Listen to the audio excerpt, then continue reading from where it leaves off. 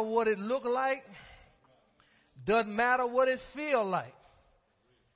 As long as Jesus is on the throne, we have been guaranteed the victory. I wish somebody would shout tonight. I feel like preaching tonight. I really and truly do. God has been good to this old boy. And I'm telling you here tonight that God's going to speak to you tonight by His grace. I believe He's going to give us a word in season. But let's approach His throne first. Father God, we come to you tonight in need of the ministry of the Holy Spirit. Only He can illuminate the Word of God. Only He can reveal Jesus. We pray, Holy Spirit, that you would do so. That you would open our spiritual eyes. Help us by God's grace to see Jesus by way of the Word. Enable our ears to hear the voice, Him who was dead but is alive forevermore. And we'll be sure, Lord, to give you the praise and the glory for every manifestation of your Spirit tonight. In Jesus' name, amen and amen. Tonight's lesson, something the Lord laid on my heart. We're going to call it the privilege of giving worship to God. The privilege of giving worship to God. How many of y'all know God is awesome? How many of y'all know that God deserves all of the praise, all of the glory, all of the time? He has blessed us and privileged us by the blood of His Son to have a holy access to Him and an opportunity in this dispensation to glorify Him through worship and praise. That's part of our inheritance. And by God's grace tonight, I believe He's going to show us the reality of that and the access to that, as well as the access to Him. John chapter 4, verse 21 is where I want to begin. I'm going to do a little reading tonight. It says here in verse 21, Jesus said unto her, talking about the woman at the well, Woman, believe me, the hour cometh when it shall neither in this mountain nor yet at Jerusalem worship the Father. Somebody say, worship the Father. Ye worship not what you worship, you not what we know what we worship. For salvation is of the Jews. But the hour cometh, and now is, when the true worshipers shall worship the Father in spirit and in truth. For the Father seeketh such to worship Him. God is a spirit, and they that worship Him must worship Him in spirit and in truth. Now, that's a very, very awesome group of scriptures right there. And I want to touch on a couple of points where that's concerned. Particularly verse 23, it says, the hour cometh and now is, when the true worshipers shall worship the Father in spirit and in truth. Jesus says, the hour comes and now is, when true worshipers can worship God in spirit and in truth. At that time, the only person who could worship God in spirit and in truth effectively was Jesus Himself. That's why He said, the hour is coming and now is. He understood the relevance of worship.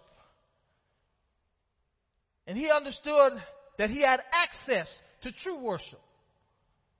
But He also was saying that there was coming a time when through His death, burial, and resurrection, that the New Testament church would be able to worship God the same way that he does. Have the same access to God that he did when he walked the earth for 33 years. Unhindered by sin. And there was now a pathway for the there would be a pathway for the child of God to enter into the true worship that God, the Bible says, desired. Said the Father seeks those to worship him in this way, in spirit and in truth. Now I want to touch on those two words for a minute. Spirit and in truth. In terms of spirit, Jesus is saying this. In the spirit realm. That's what he's talking about. In the spirit realm, God desires his people to worship him. Where truth is concerned, truth to God, and should be to us also, truth to God is reality. So what Jesus was saying is that the Father seeks those to worship him in the spirit realm and in the reality of the spirit realm. And in doing so, worship would come alive to them. They would be able to experience the power and the majesty of God Almighty as they enter into that worship. Giving the child of God access to throne room worship, what I call throne room worship. And at that time, throne room worship was only made available to Jesus and those who were in the spirit realm in the throne room. Does that make sense? So, I want us to visit that, to see that worship in operation. And we'll do that as we go to the book of Revelation chapter 4. Let's go there. Revelation chapter 4. And we'll see spirit and reality or truth worship going on in the spirit realm. Revelations 4, verse 4 is where I want to begin. Now, you're going to have to use your sanctified imagination tonight. You're going to have to see what's going on in the spirit realm. You can do it because you're filled with the Holy Ghost. They couldn't do it back then, the old covenant, because they didn't have access like you and I do. But the Bible says, and round about the throne, God's throne, were 24 seats. And upon the seats I saw, the Apostle John says, I saw 24 elders sitting, clothed in white raiment, and they had on their heads crowns of gold. Can you see that?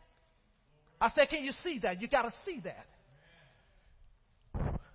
And out of the throne proceeded lightnings and thunders and voices. And there were 7 lamps of a fire burning before the throne, which were the 7 spirits of God. And before the throne there was a sea of glass like unto crystal. And in the midst of the throne, round about the throne, there were 4 beasts full of eyes before and behind.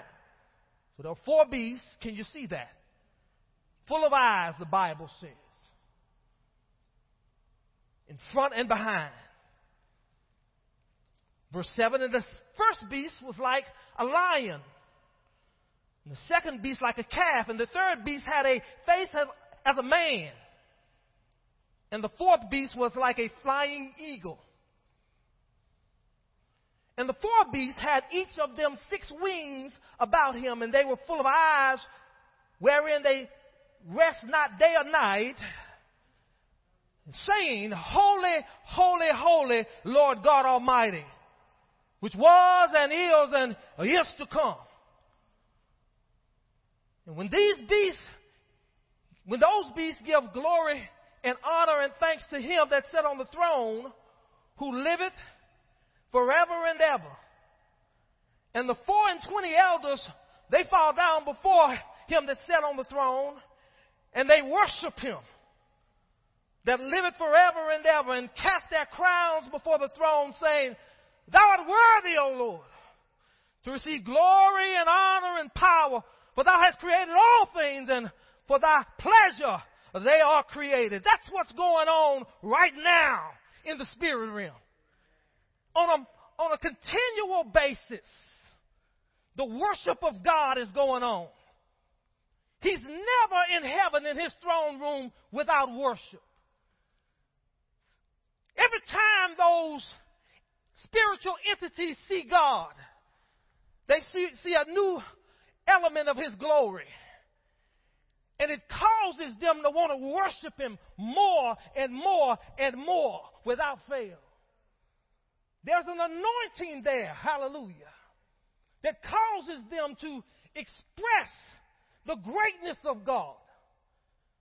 They've seen things that cause them to want to worship him more and more and more.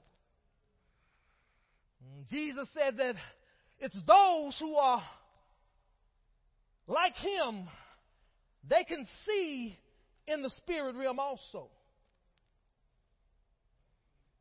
You and I, as we're going to see in the scripture, have access to spirit and truth reality of that throne room. And the worship that goes on in that throne room, you and I, as you sit there, as I stand here tonight, we have access to that same type of worship if we'll believe it. If we'll make a decision that that's our portion in Christ. If we'll understand that that's part of our inheritance, to worship our God in spirit and in truth. It's the privilege that God has given us, as New Testament children of God, to worship him this way. Jesus has made a way for us to enter into this type of worship. We don't need to fall short of it because we are carnal in our thinking. But what God wants to do tonight, by his grace, he's going to open up our eyes and open up our minds and give us access to what we already have access to. And we'll begin to experience, and I'll tell you something about this. This will ignite your prayer life.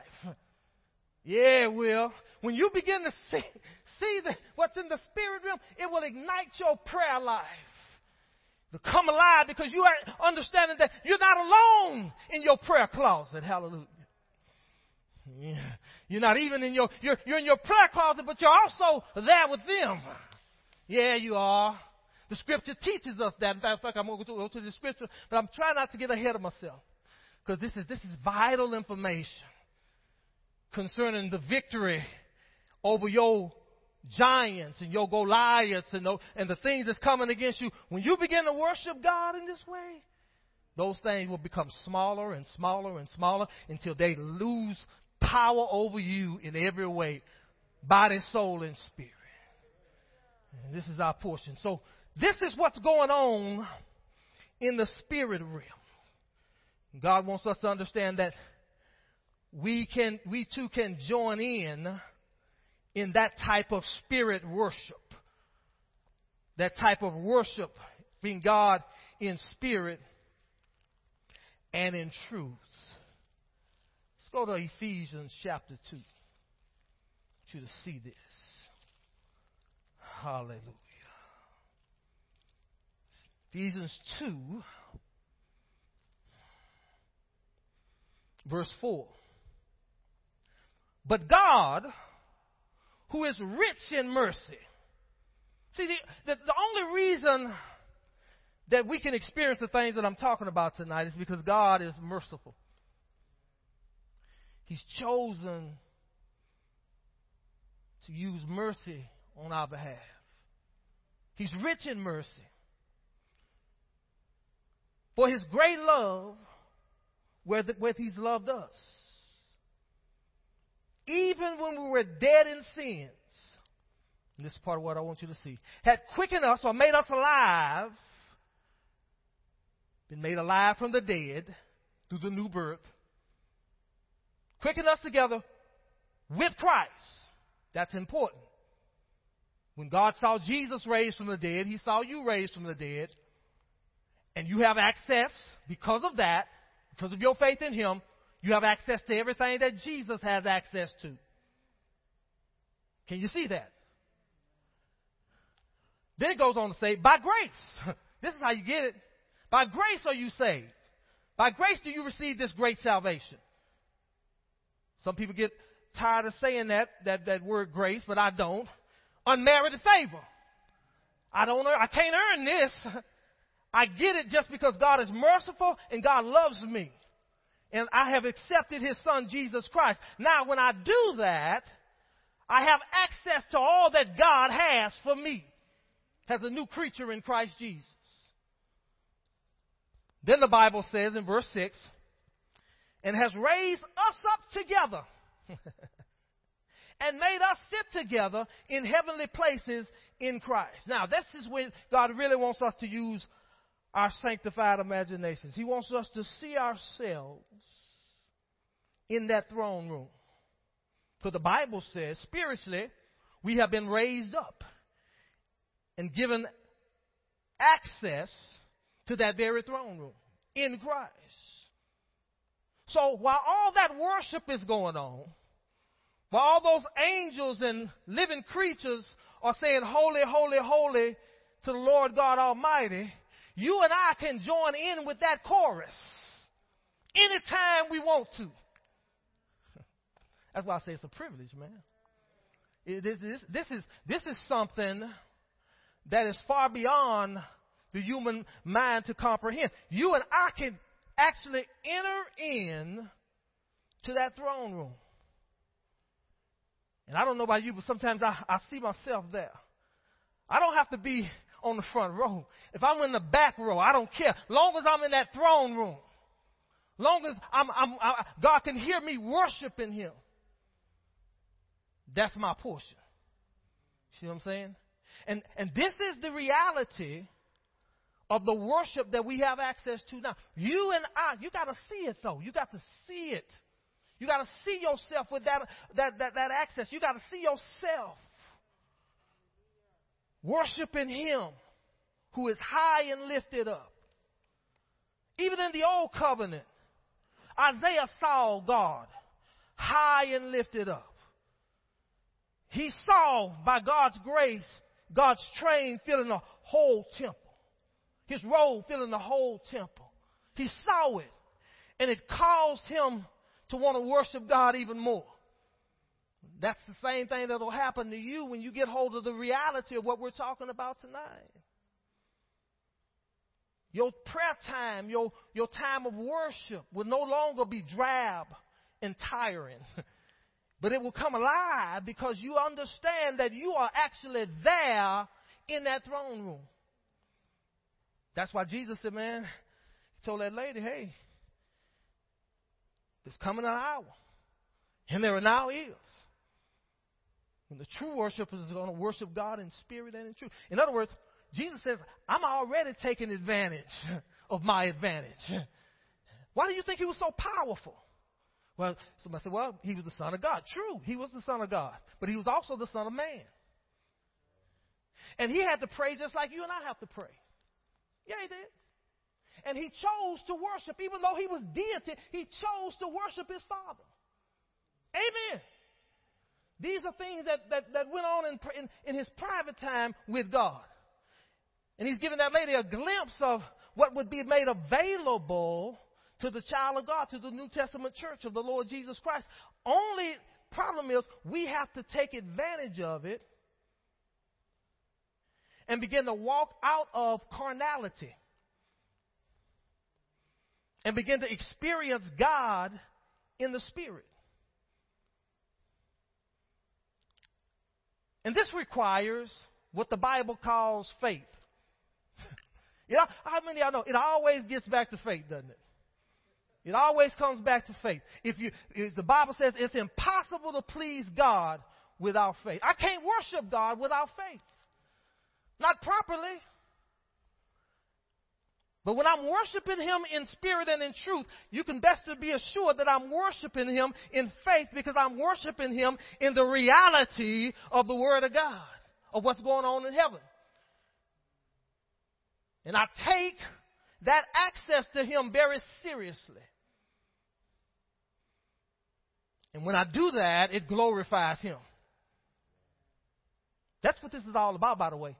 It's about glorifying God in worship. Now, I want to go to the scriptures, and I want to talk about the experience of a Bible character in terms of worshiping God. This Bible character was in the Old Covenant or the Old Testament.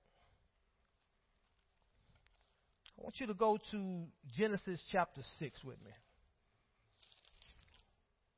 This Bible character did not have the type of access that you and I have access to today, because Jesus had not yet went to the cross. But I find it very strange that a lot of the Old Covenant or Old Testament saints were more successful in their spiritual endeavors than we are. I see that throughout the Bible. I see just different characters touching God and receiving from God, though they are living under an inferior covenant. And I find it strange. Why is that so? Well, one of the reasons it's so is because they actually believed what God said. I mean, they didn't argue with God. They didn't refer to their denominational manuals and adhere to their church doctrine, even if their church doctrine did not line up with the Word. No, they just simply heard the voice of God and obeyed the voice of God and believed that what God said was true. Because of that, they experienced miraculous things. The person I'm talking about tonight is Noah. Noah. I have never really preached on Noah before, but tonight I'm going to try. Genesis 6 and verse 5. Now, I'm going to do a lot of reading, so y'all stick with me. And God saw that the wickedness of man was great in the earth, and that every imagination of the thoughts of his heart was only evil continuously. That's hard for us to kind of imagine, man. Everybody in the earth, the whole earth, all their thoughts were evil continuously. Never had a sanctified thought. Never had a good thought. Everything that they thought about was evil. Except for Noah. We're going to see that. The Bible says in verse 6, and it repented the Lord that he had made man on the earth, and it grieved him at his heart. The Lord said, I will destroy man whom I have created from the face of the earth, both man and beast and the creeping thing and the fowls of the air, for it repenteth me that I have made them. I said, man, I changed my mind about this whole thing. But the Bible says here in verse 8, but Noah found grace in the eyes of God. Somebody say, but Noah. God will always find him somebody. I mean, he just, if it ain't but one, he'll pick him. I found one. I found one who will believe. I found one in the whole bunch who will believe. And I can work through that one. I can work through them. If they'll believe in me, If they'll have a good heart, I'll work through them. I remember there's another part in the Bible where Elijah was going through. He got discouraged and depressed. And he told God, he said, God, I'm the only one. Y'all remember that? He said, I'm the only one that's zealous. God said, no, you're not. I got 7,000 who have not bowed their knee to Baal. God is trying to tell us something tonight. If he can find one that will enter into worship the way he desires, he can do miraculous things in your life. He can bring you up out of that you want to come out of. He can bring you up out of that if you can begin to see him as he really is. Let's jump down to verse 11. This is bad. This is bad. Somebody say, this is bad. All this is bad. And the earth also was corrupt before God. And the earth was filled with violence. That's just, again, to us, that's kind of hard to imagine. Because, we hang around Christian folk, right? And we see the good in people, But at this time, man, there was nothing good going on. Everything was evil. Verse 12. And the Lord looked upon the earth, and behold, it was corrupted. For all flesh had corrupted his way upon the earth. All flesh. God said to Noah, the end of all flesh is come before me. For the earth is filled with violence through them. And behold, I will destroy them with the earth. So, sin moves God to destroy man. It moves God to destroy man. Sin did. God didn't want to do it, but he had to do it. He was moved to do it because there was so much sin in the earth. Let's go to chapter 7, verse 4. For yet 7 days, it's God talking, and I will cause it to rain upon the earth 40 days and 40 nights. And every living substance that I have made will I destroy from off the earth, from off the face of the earth. 40 days and 40 nights. I can't imagine that. 40 days and 40 nights. I can kind of relate to it in a way. Back in 2017, there was Harvey. Y'all remember Harvey? Man, it just wouldn't stop raining. I know it rained at least about 3 or 4 days in a row. You know what I mean? It was just constant rain. Constant rain. Well, Harvey was like a spring shower compared to this. This was a deluge of just heavy downpours for 40 days and 40 nights. So I just want you to see what's going on. Let's look at verse 21 of that same chapter.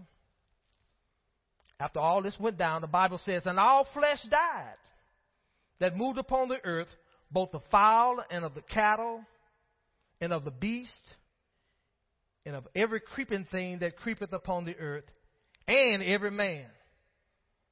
So the Bible says all flesh died. Sin moved God in grief and anger to destroy his creation. And I want you to see something. I want you to see God while all this is going on. Can you see God's heart breaking? I can see his heart breaking. I can see him looking at what he had created in the Garden of Eden and him having to raise his hand against it. And I can just see his heart breaking because I know he has a heart of love and compassion. And something about God I found out through study of the Word. God he has to make himself get mad. You know that? I remember he was dealing with Moses at one time, and he was dealing with those rebellious children of Israel. Y'all know them? And he told Moses, I'm going to kill all of them. And this is what you need to do for me. You need to get away from me so I can get mad. Y'all remember that? You remember that, Pastor Goodluck? He said, get away from me so I can stir myself up and get angry. He had to make himself get angry. And this here is, I can see his heart break. He's angry, but he's grieving at the same time. So all of this is going on. All of this is going on. And let's look at verse 24, because we're kind of chronicling this. And the Bible says, and the waters prevailed upon the earth 150 days. 5 months of flood waters. Can you see that? Okay, good. Let's go to chapter 8. And God remembered Noah and every living thing and all the cattle that was with him in the ark. And God made a wind to pass over the earth, and the waters assuaged, or they subsided. Verse 2. The fountains also of the deep and the windows of the heaven were stopped, and the rain from heaven was restrained. And the waters returned from off the earth continually. And after the end of 150 days, the waters were abated. Bible says, and then the ark rested in the 7th month, on the 17th day of the month, upon the mountains of Ararat. That's in Turkey, I believe. Now let's look at verse 13. So it's getting better. Somebody say it's getting better. Let's look at verse 13. And it came to pass in the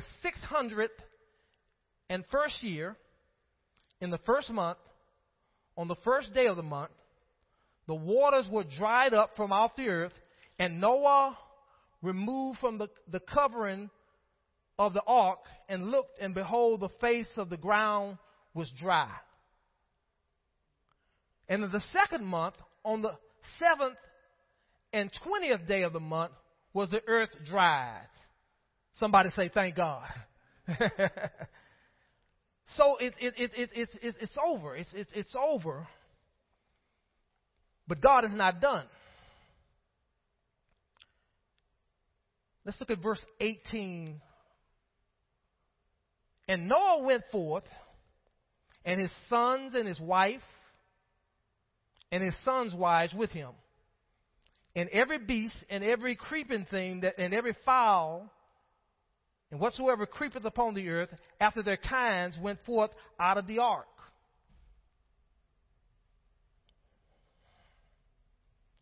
The Bible says in verse 20, and Noah, after everybody was out of the ark, he builded an altar unto the Lord. And he took every clean beast and every clean fowl and offered a burnt offering on that altar. So the Bible says Noah built an altar. Now, I kind of studied that out. And that's the first time, if I'm mistaken, Pastor Goodluck, you let me know. That's the first time in the Bible that it talks about an altar. I don't know how Noah knew about an altar. Maybe God gave him revelation concerning one, but the Bible says the first thing that he did after the calamity of the flood, after all that death, was he built an altar to God. He began to prepare to worship God. Can you see that?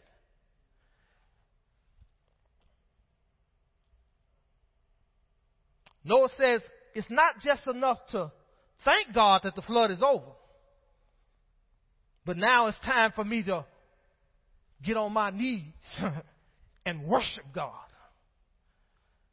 Because what has happened is that because mankind had become so evil, mankind had forgotten about how awesome God was. And Noah wanted to let God know that he had not forgotten how awesome God is and that God deserves worship at all times. So that's the first thing that he did. He says, man, I'm not just going to thank God that this thing is over. I'm going to worship my Creator. Because my Creator has power to give life and he has power to take life. He sits at the circumference of the universe, high and lifted up. And it is my honor and privilege to worship him. It's the first thing this man does after he comes out of there. He builds this altar. He says, I'm ready to worship God. Now, let's look at verse 21. Well, let's read verse 20 again, because I want you to see this. Noah builded an altar unto the Lord, and he took of every clean beast and every clean fowl, and he offered a what? A burnt offering on the altar. So he took those animals and he put them on fire and he burned them up. Smoke went up. Verse 21. And the Lord smelled a sweet savor. And the Lord said in his heart, after he has experienced this worship, I will not again curse the ground anymore for man's sake. For the imagination of man's heart is evil from his youth. Neither will I again smite anymore every living thing as I have done. He said, man is still evil. He still is not redeemed yet. But Noah, because you have offered this offering, I'm going to look past that. I'm not going to ever visit man with this again. So God smells that offering, and it causes God to want to go deeper with Noah. Noah has triggered, listen to me now, Noah has triggered through that burnt offering the grace of God. Sin had triggered the anger of God, but this offering triggered the grace of God. Worship can trigger the grace of God. You need to see that connection.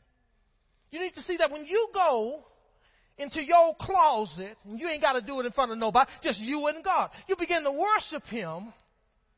God pays attention to that. How many of y'all know God likes worship? And it triggered, in this instance, God's grace where there was no reason for God's grace to be there. It was unmerited. But that when God smelt that offering, it caused God to say, you know what? I'm not as angry as I was before. I want to do something good, even though they don't deserve good. Does that make sense? And that's what he's about to do. He's about to give man what man does not deserve. God no longer speaks death over man, but now he's ready to speak life, because the Bible says in verse 22, while the earth remaineth, seed time and harvest, cold and heat, summer and winter, day and night shall not cease.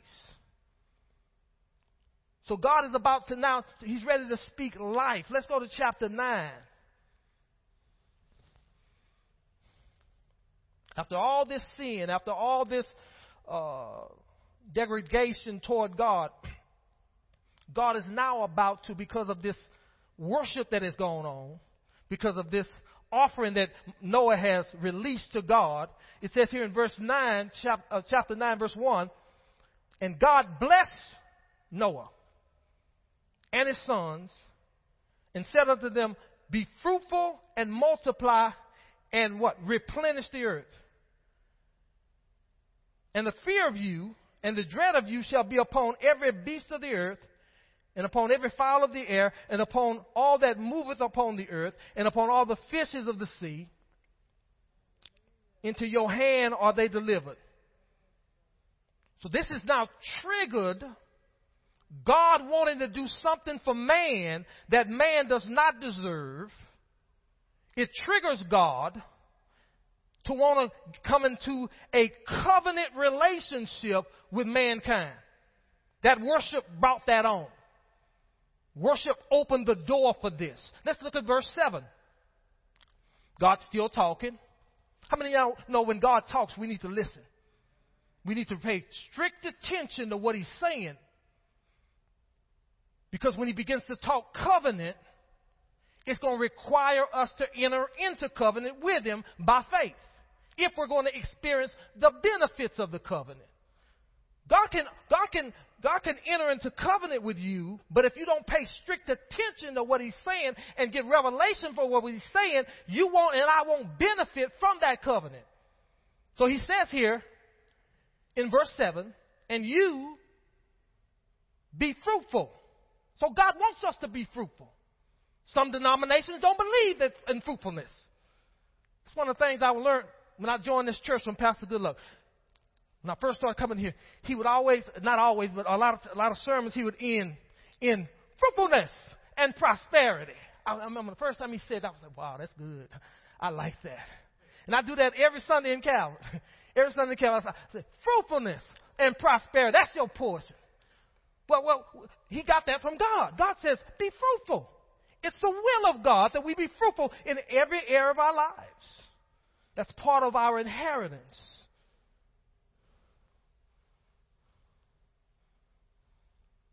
Somebody say glory to God.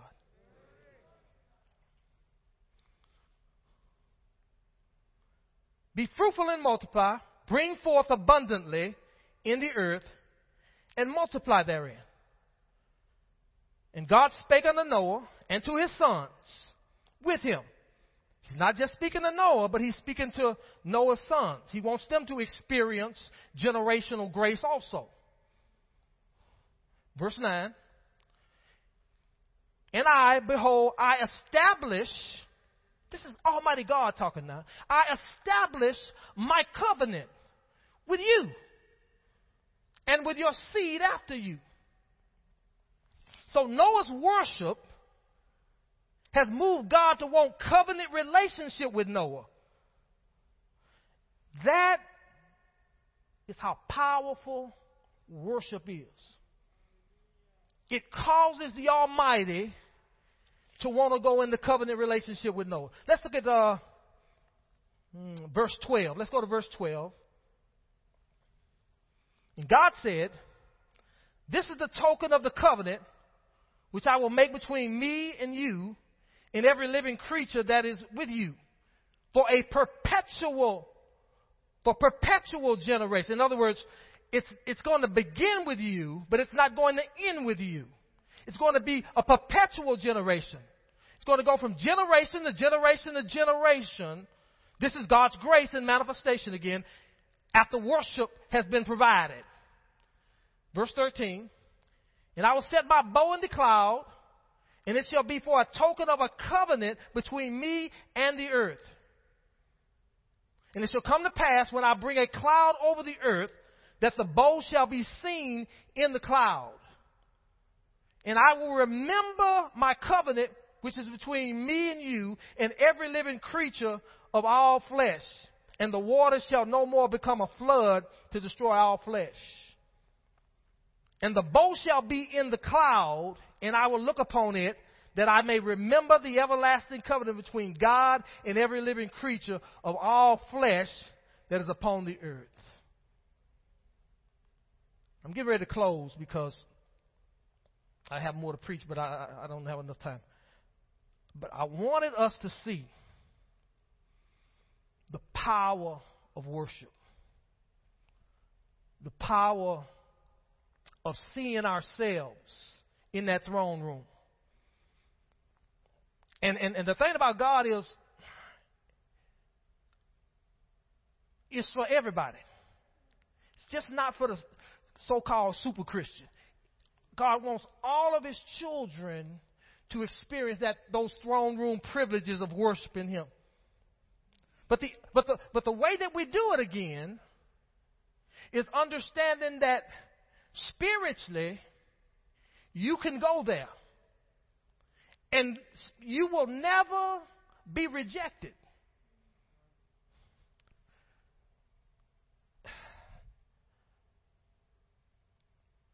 We gotta go past our feelings. A lot of times we don't feel like praying. You know why? Because we're in the flesh. And to overcome that, you got to see yourself in the spirit. You got to see yourself as relevant in the Spirit. You got to see yourself that you have access at a moment's notice to the spirit realm and to the throne room of God. You got to see yourself there. And when you begin to see yourself in that throne room and you begin to release that worship that I'm talking about tonight, you will begin to experience what I like to call the lap of God. When I'm in the throne room, when I'm really worshiping Him, I begin to become a child. I begin to go to Him as He's the Almighty God, but He's my Father also, and I'll go to Him and I'll lay my head in His lap. Hallelujah. Yes, I do. And I begin to confess to Him that without Him, I'm nothing. I begin to let Him know that He's the strength of my life. The power in every step I make, You give it to me, Father. I worship You. I begin to let Him know that He is my God. There's nothing else can compare. Begin to see God the way David saw Him. I believe it's in one of the Psalms. I believe it's in Psalm 27. David said, "There's one thing that I desire. That will I seek after. And that is to dwell in the house of the Lord forever." That was his portion. That was his passion. David was the king of Israel, had access to all the riches of Israel. Everything in Israel he had access to. He said, but there's one thing I desire, and that is the throne room worship of God. To dwell in the house of God. To see the beauty of the Lord. Hallelujah. And to inquire within that tabernacle. Stand to your feet tonight. God, oh God, help us to see these things. God, some of us, Lord, we're dry. We're just dry because we've been through so much and so many things have been taken away and we're just kind of tired, Lord. But God, oh God, help us, teach us about Your presence. And about Your grace provided, and about Your throne room, and about, God, Your cup that we can drink from at any time, Lord. The table that we can come and eat from any time because of Jesus. Because He's been resurrected from the dead and He's seated at Your right hand. And Father God, because of that, we're seated there with Him in heavenly places. Give us revelation concerning our oneness with Him. Give us revelation tonight concerning the vine and the branches and our access to the vine's power. As You do so, Father, we'll give You glory and praise. As revelation is given to us, we'll give You all the glory, all the praise in Your throne room. And we'll worship You even the more. That's our portion. That's our inheritance. That's our privilege in Christ. To worship the living God throughout all of eternity, through the eons of eternity. That's our portion. We'll enter in Jesus' name. Amen. And amen. Somebody say, glory to God. Amen, amen, amen. God bless you.